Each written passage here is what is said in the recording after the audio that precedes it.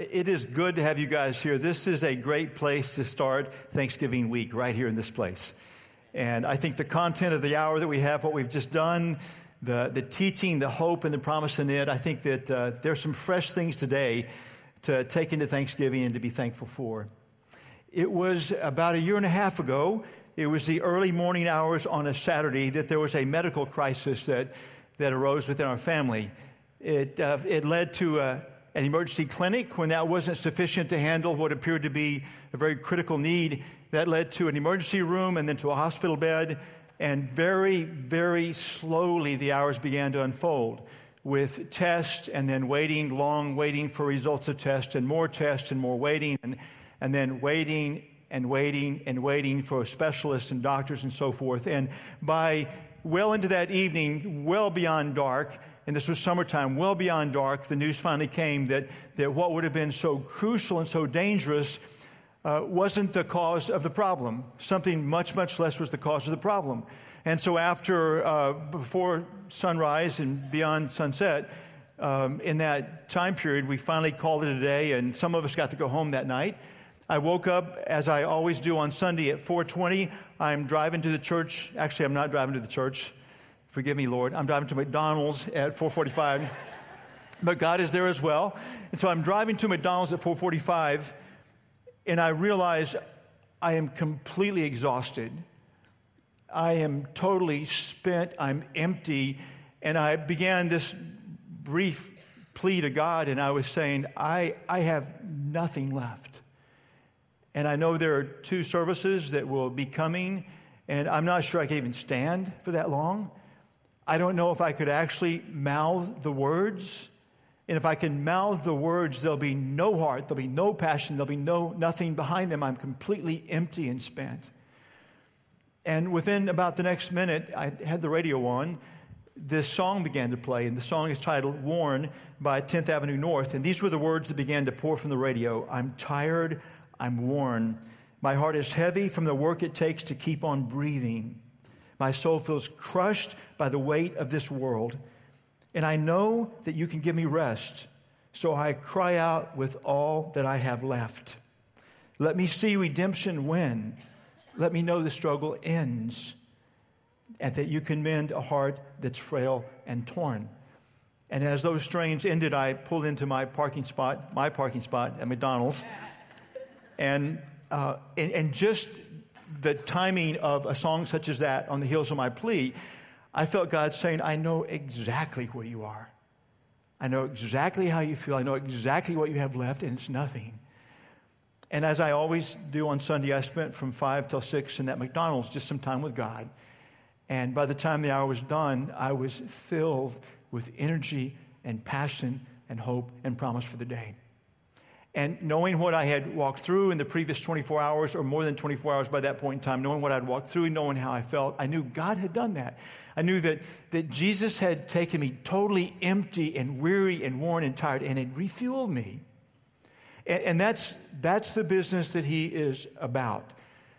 Now, there are circumstances such as that, these hopefully rare circumstances where we're hit with something where there's no option but just being exhausted and spent and toast, and he'll step into those.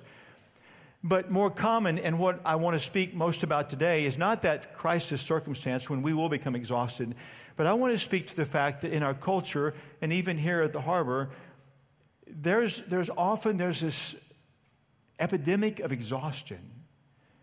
There's this perpetual tiredness. There's this running on empty. And if you, as I'm describing that, if you're thinking, I'm there now, or I get there often, then there's great hope for you. Because the bulk of the teaching today that comes from Jesus, the bulk of what he will do will be to change that rhythm. And for you to find not just this perpetual tiredness and weariness, but to find the way to be refueled quickly again and again and again. This is where we're at. This is in the context of the Harbor series. So some of you are new today, I understand that. So we're in this series, and we're talking about how what God does when someone is battered and bruised and broken. And we talked about how God restores people and repairs people. And we talked 2 weeks about how he does that. And today I want to shift and begin a new 2 weeks about what God does for people that are weary and tired and worn, and talk about how he refuels us. And then after that, we'll spend a couple weeks about how God, as he restores and refuels, how he returns us to an everyday life with Jesus at the center. So this is the beginning of the refuel piece. I am convinced the most profound words ever written about exhaustion and refueling are found in Matthew chapter 11, verses 28 to 30. Matthew 11, 28 to 30. If you have a Bible, you might want to turn to that.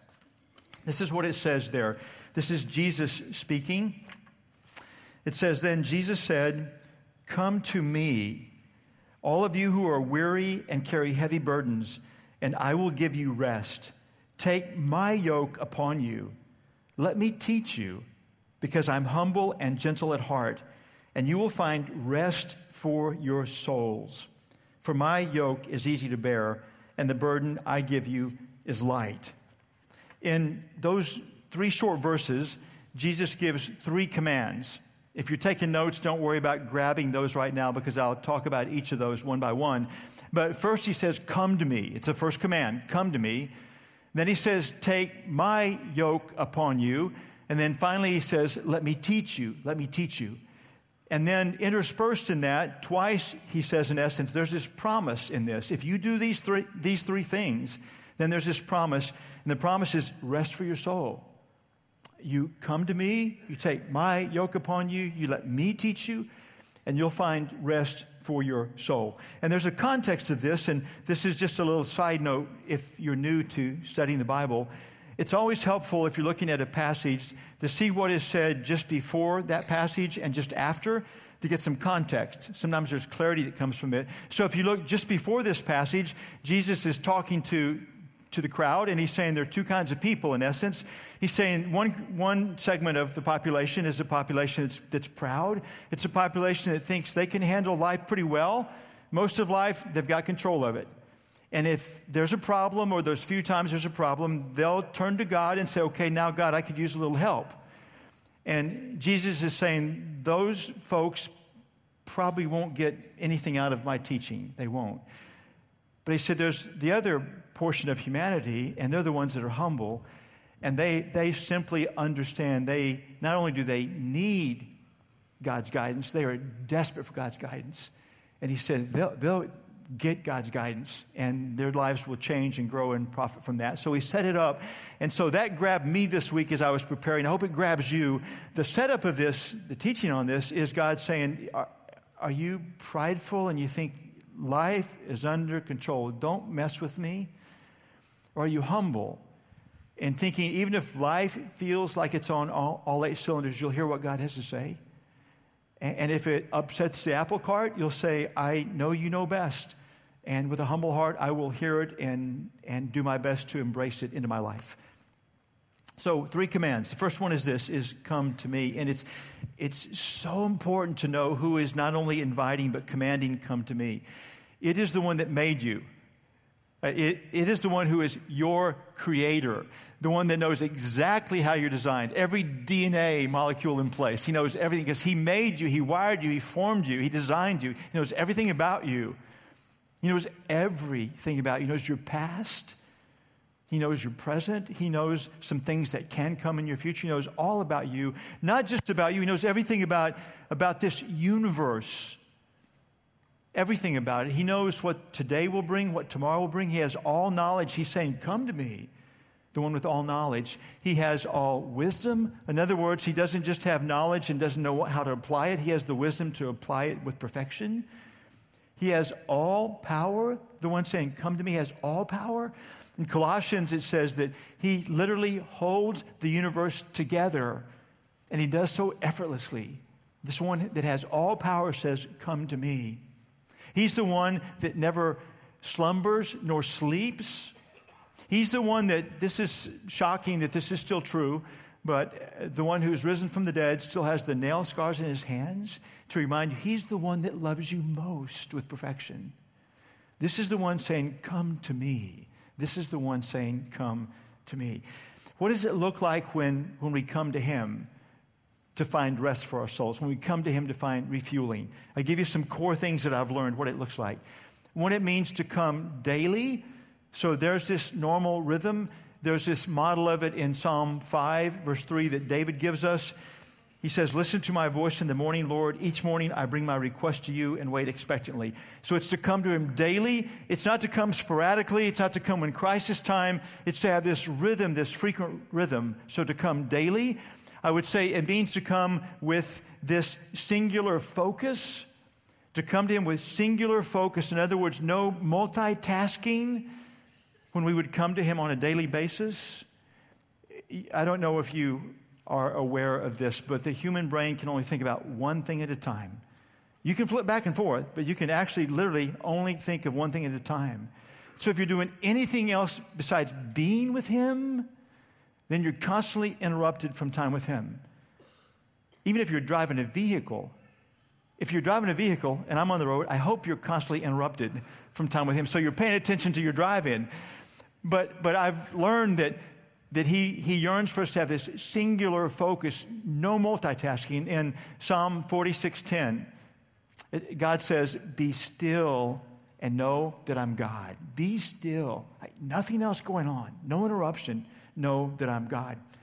And then I learned this early on in my following of Jesus, to come to him in this daily basis, singular focus, means to come to him with both prayer and with this book in hand. Prayer is conversation with God, but a lot of the conversation back from him comes through his word right here. There's so much of what he intends to say, the bulk of what he intends to say in that time with him comes from this. And so it's to have this time with him, this daily time with him, with dialogue with him, that also means opening up this book and letting him speak through this book. Okay. And what I learned in beginning to follow Jesus was, because my life was like most all of yours is like now, my life was already full. It was already completely full. And to make this happen, this time with him had become non-negotiable. I had to determine this would be part of my day. And something else is going to shift. Or maybe something else is going to go away. But this is the non-negotiable. I know some of you are sitting there thinking, wait a minute. I came exhausted, and the solution is to give me one more thing to do? I know, you're thinking that. I know that. I know. There's a place in Luke 10 where there are these two sisters that are in Jesus' presence, and one of them is busy fixing a meal, which is important because everyone with skin on needs to eat, and Jesus even needed to eat. One's fixing the meal, but Jesus begins to teach, and the other sister is sitting at his feet listening, and there's this tiff that arises between the two sisters. Can you guess which one was ticked off? As the one fixing the meal was ticked off, and the meal is important, and so there's this tiff that begins, and Jesus clarifies the picture. He says there is one thing that matters most, and the one sitting at my feet has found it, and I won't take it away from her. And so I would say to you, yeah, maybe I get it if you came and you're weary and your life is too full, you have time for nothing else, then I would say, Jesus' words, there's one thing that matters most. Time with him, coming to him, is the beginning of the path to being refueled. If you came exhausted and you want to find the pathway to be refueled, it begins by coming to him with this consistency. And it means it has to become non-negotiable. It means something else changes. I've taught and given details of what changed in my life, and I've written about it in the past, and yours would be different, but it can be as simple as finding 10 minutes. He can begin to alter and change your life, and your refueling with 10 simple minutes a day with him. So his command is come to me. Is that the rhythm of your life now? If not, do you desire it to be? If you do, what will you have to do to make that the rhythm of your life, where consistently you come to him? The second command is on the heels of that. He says, take my yoke upon you. Most of us in our daily lives don't deal with yokes. But in ancient times, it was part of their rhythm of life. A yoke at their time, a yoke was this wooden structure, small structure, to be placed on the neck and shoulders of a large animal, an oxen, for example. It'd be placed there because an oxen or large animal could pull a heavy weight and have the weight distributed and pull it well. And so it was very common in their world. And so it was, the yoke basically was the load or the work or the job to be done. And they understood as well that it had to fit the animal fairly well. If it didn't fit the animal, then as the animal began to pull a heavy load over time, it could badly injure the animal. So it had to be a yoke that would fit. And so Jesus is teaching them, and he's saying, take my yoke upon you. In other words, he's saying, I made you. I know exactly the load I have for you. I know the work I have for you. I know the role I have for you. That's what a yoke is.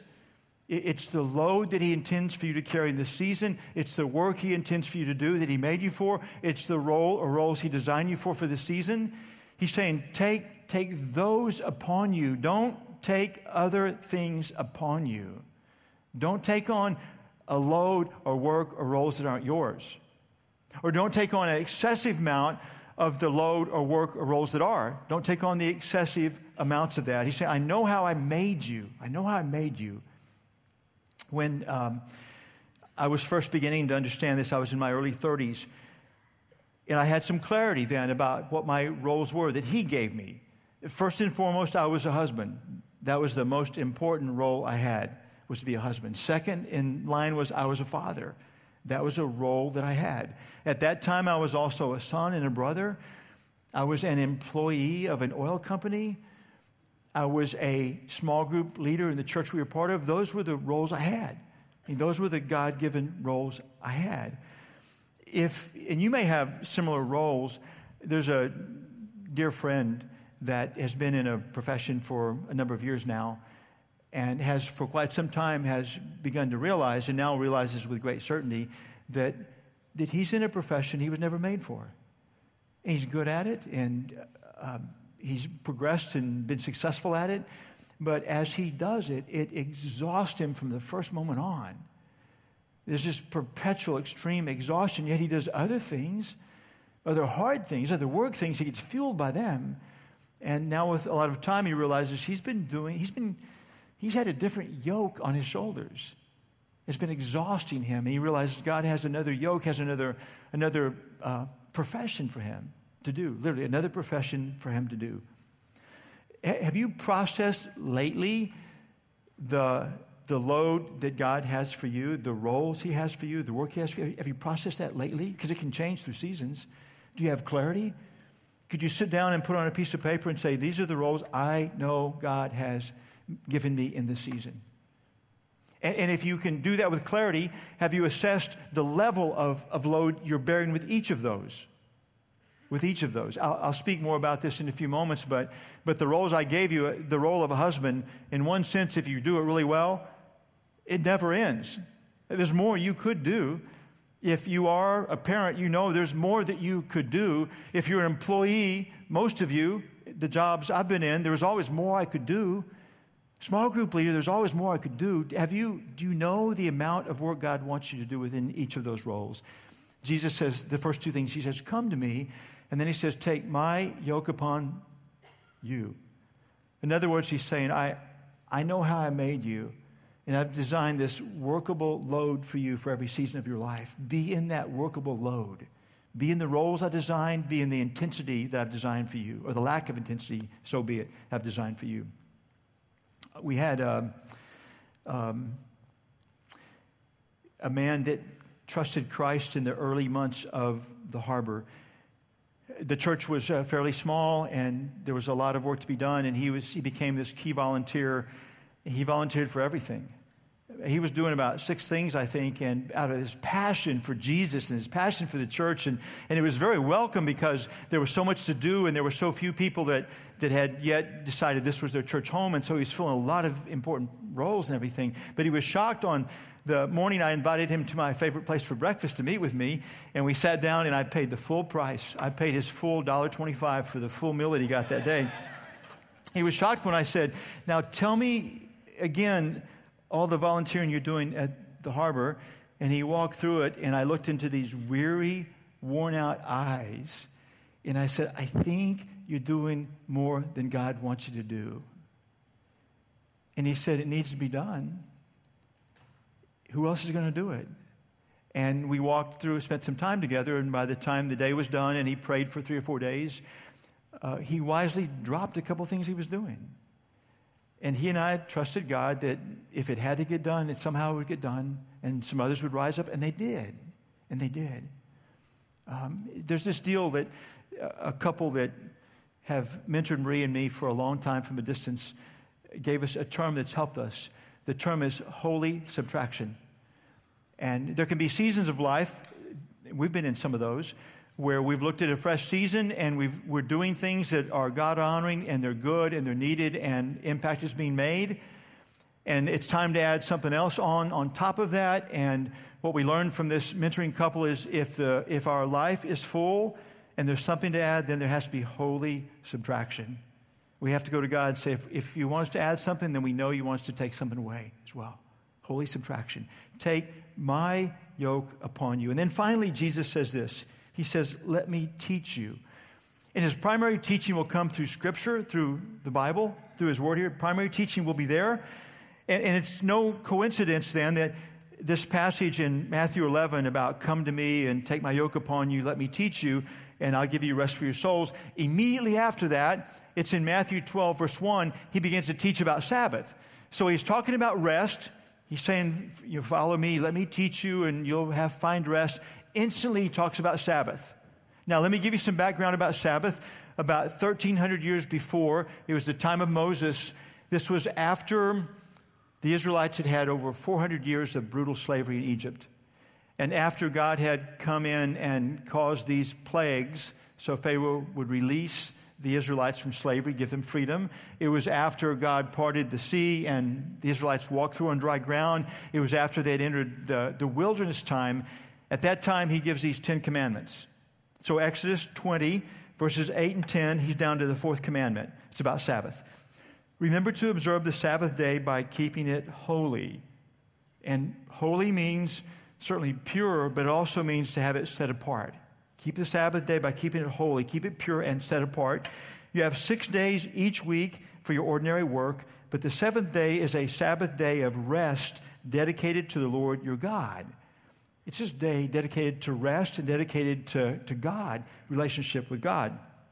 And so the Israelites for 1,300 years had been passionate about that. And they wanted to follow it well, and they began to develop guidelines beyond what guidelines God had given.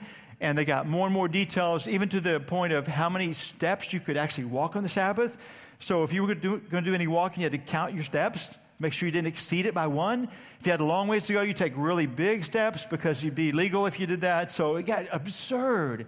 And so Jesus in Matthew 12, he begins to speak about Sabbath, and he doesn't rescind the Sabbath. He clarifies the Sabbath.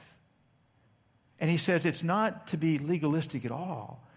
But he says it's for 2 things. It's to draw near to God, 1, it's to draw near to God, and it's to rest. That's the intent. 1 of every 7 days, draw near to God and to rest or to refuel. I was probably 3 or 4 years into following Jesus, and for most of that time, I had been following his command of come to me. And so I'd have this time in the morning that was just with him, and I would let him speak to me through his word. And about 3 or 4 years in, I'm reading, and I'm sure I'd read this several times by that point, but I'm reading about Sabbath, and for the first time it dawned on me that was a command, not a suggestion. And I found that very disturbing because I didn't want to change anything in my life. I was living at a pace that caused this low-grade exhaustion that never went away. But the things I was doing, I loved. I loved and still love being a husband. But that never ends. You can always do more. I loved and still love being a father. And you can always do more, and so I would always try to do the more. I loved the work I was doing in the oil business. There was always more to be done. I loved leading a small group. There was always more to do. And so I was always at the razor's edge or beyond. I was always in the red zone, a little ways in the red zone, and I loved it. In fact, if I could have asked God for anything, it would have been just give me more energy so I can do more. And now I'm realizing he's saying, I want you to step back. And every 7 days, spend that day drawing near to me and resting. You know what I did? Because he said so, I began to try to figure that out and make that happen. And if you actually have faith in Jesus, which means you've decided, I will follow him, I will surrender my life to him, that's what it looks like when you hear from him. When he says something that you really don't find very pleasant, but he says it, if you really believe he's the one who loves you and died for you and has your best in mind, all knowledge, if you do it, then you just say, okay, because you say so, I'm going to try to figure this out and make this a reality in my life. And so for me, it meant some of it was just shifting things. My norm on a Sunday was we would go to church, and the morning was drawing near to God, and it was rich and meaningful, and it was restful. But then the rest of the day was up for grabs. It could involve all kinds of chores, and it just didn't matter. But it wasn't restful. It was red line on the rest of it. And so it meant shifting some things. There were some things I could shift to another day. It meant simplifying some things. I could get them done, but get them done more simply and more easily. It meant eliminating some things. But I began to think out, if I shove these things away, or I even stop doing some of them, what are the things that actually refuel me? And I began to understand that music refuels me. And so I began to be intentional to put that into some of the rest of the day. I realized that creation fuels me. And so I tried to begin to spend more time in the beautiful outdoors in which we live, with the mountains and snow-capped mountains and all of that stuff. But I'm still fueled by creation, even such as we have here. I began to realize that actually a certain level of exercise fuels me, but also naps fuel me. Usually after the exercise, it fuels me. I began to realize that wholesome movies fuel me. And so I began to be intentional to remake Sundays, where it was this time in the morning that was rich and drawing near to God and restful, and that the rest of the day was woven with restful things and things that would also draw me near to God. And it was, some Sundays still had some work and some drain, but at the end of a Sunday, and now my Sabbath is Monday, at the end of my Sabbath, I still stop and say, God, okay, you're the judge. How did I do? Did I draw near to you? Is that the heart of the day? Did I rest today? Not legalistic. It's not that I can't mow the lawn, but tell me, am I living what you intended for Sabbath to look like? And I have learned for these many, many years now, living in that rhythm, it doesn't matter how tired I've gotten in 6 days. There's this refueling that comes living the way Jesus said to live.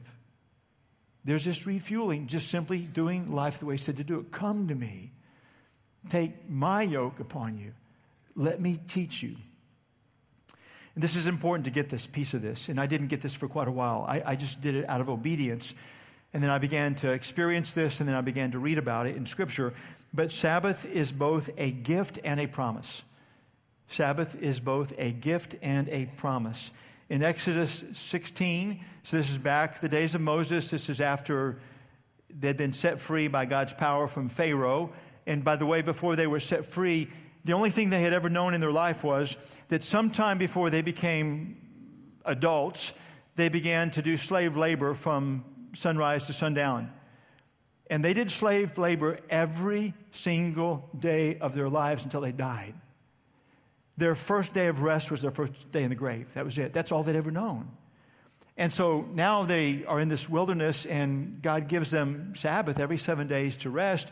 And then he also says to them, since there are 2 or 3 million of you and you're in the wilderness, he says, you don't have a food source, and so I'll become your food source. He said, I'll give you this thing called manna.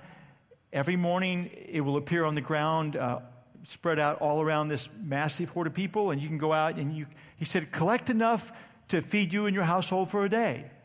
There's a ton of it out there. He said, just take enough to feed you and your household for a day. I want you then to trust me that I will provide for your tomorrow. Don't take more than you need for today. And initially some thought, well, he gave it to us today. Can we really trust him? And so they stockpiled more of it. When they got up the next day, it was filled with maggots and it stunk to high heaven. And so God made sure that they had to depend upon him every single day. They get to the 6th day, and God says, now now I want you to collect enough for 2 days. Just trust me. The second portion will be good tomorrow because tomorrow is Sabbath. Tomorrow's a day to draw near to me and rest, and I don't want you even having to walk to gather it up. Trust me.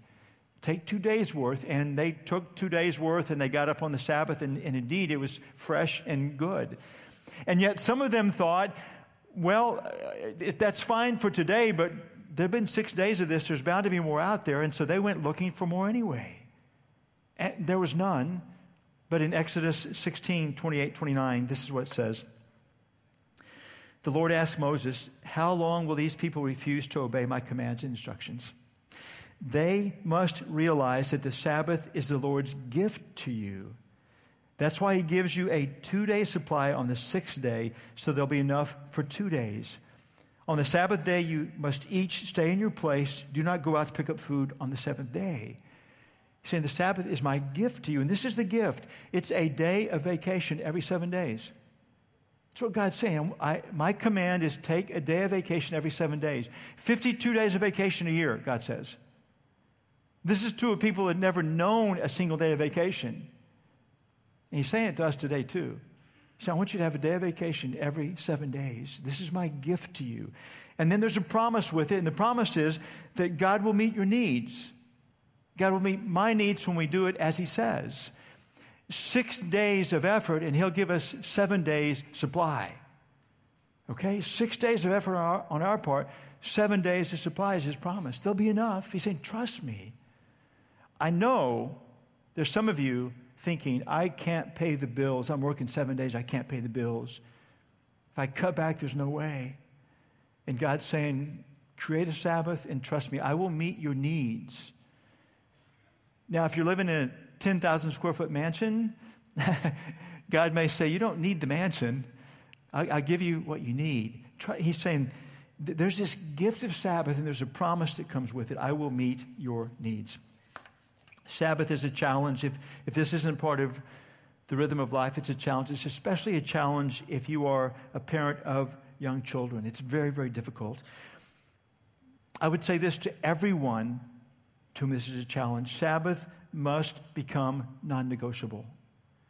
It won't happen. It won't happen unless it becomes non-negotiable. Unless you decide, I will find the way. I will begin with God's help to create Sabbath, and then I'll trust him to sort out the rest of it.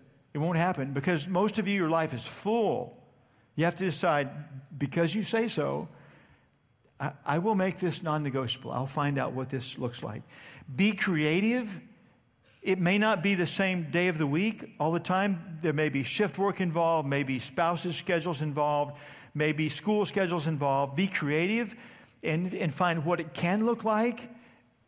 See how much rest you can gain in the day that you've chosen as a Sabbath day for you. See how far you can gain with that. Be creative in it. But I will say this, if you can't find a way to have a Sabbath, you are doing more than God wants you to do. If you simply cannot find a way to have Sabbath, you're doing more than God wants you to do. Last month, I sat down with a key staff member. The ministry roles the staff member covers have had a deluge of need and demand, which is encouraging. And people are responding like never before to Christ. And the need is massive, but massive to the point that this individual cannot survive this pace.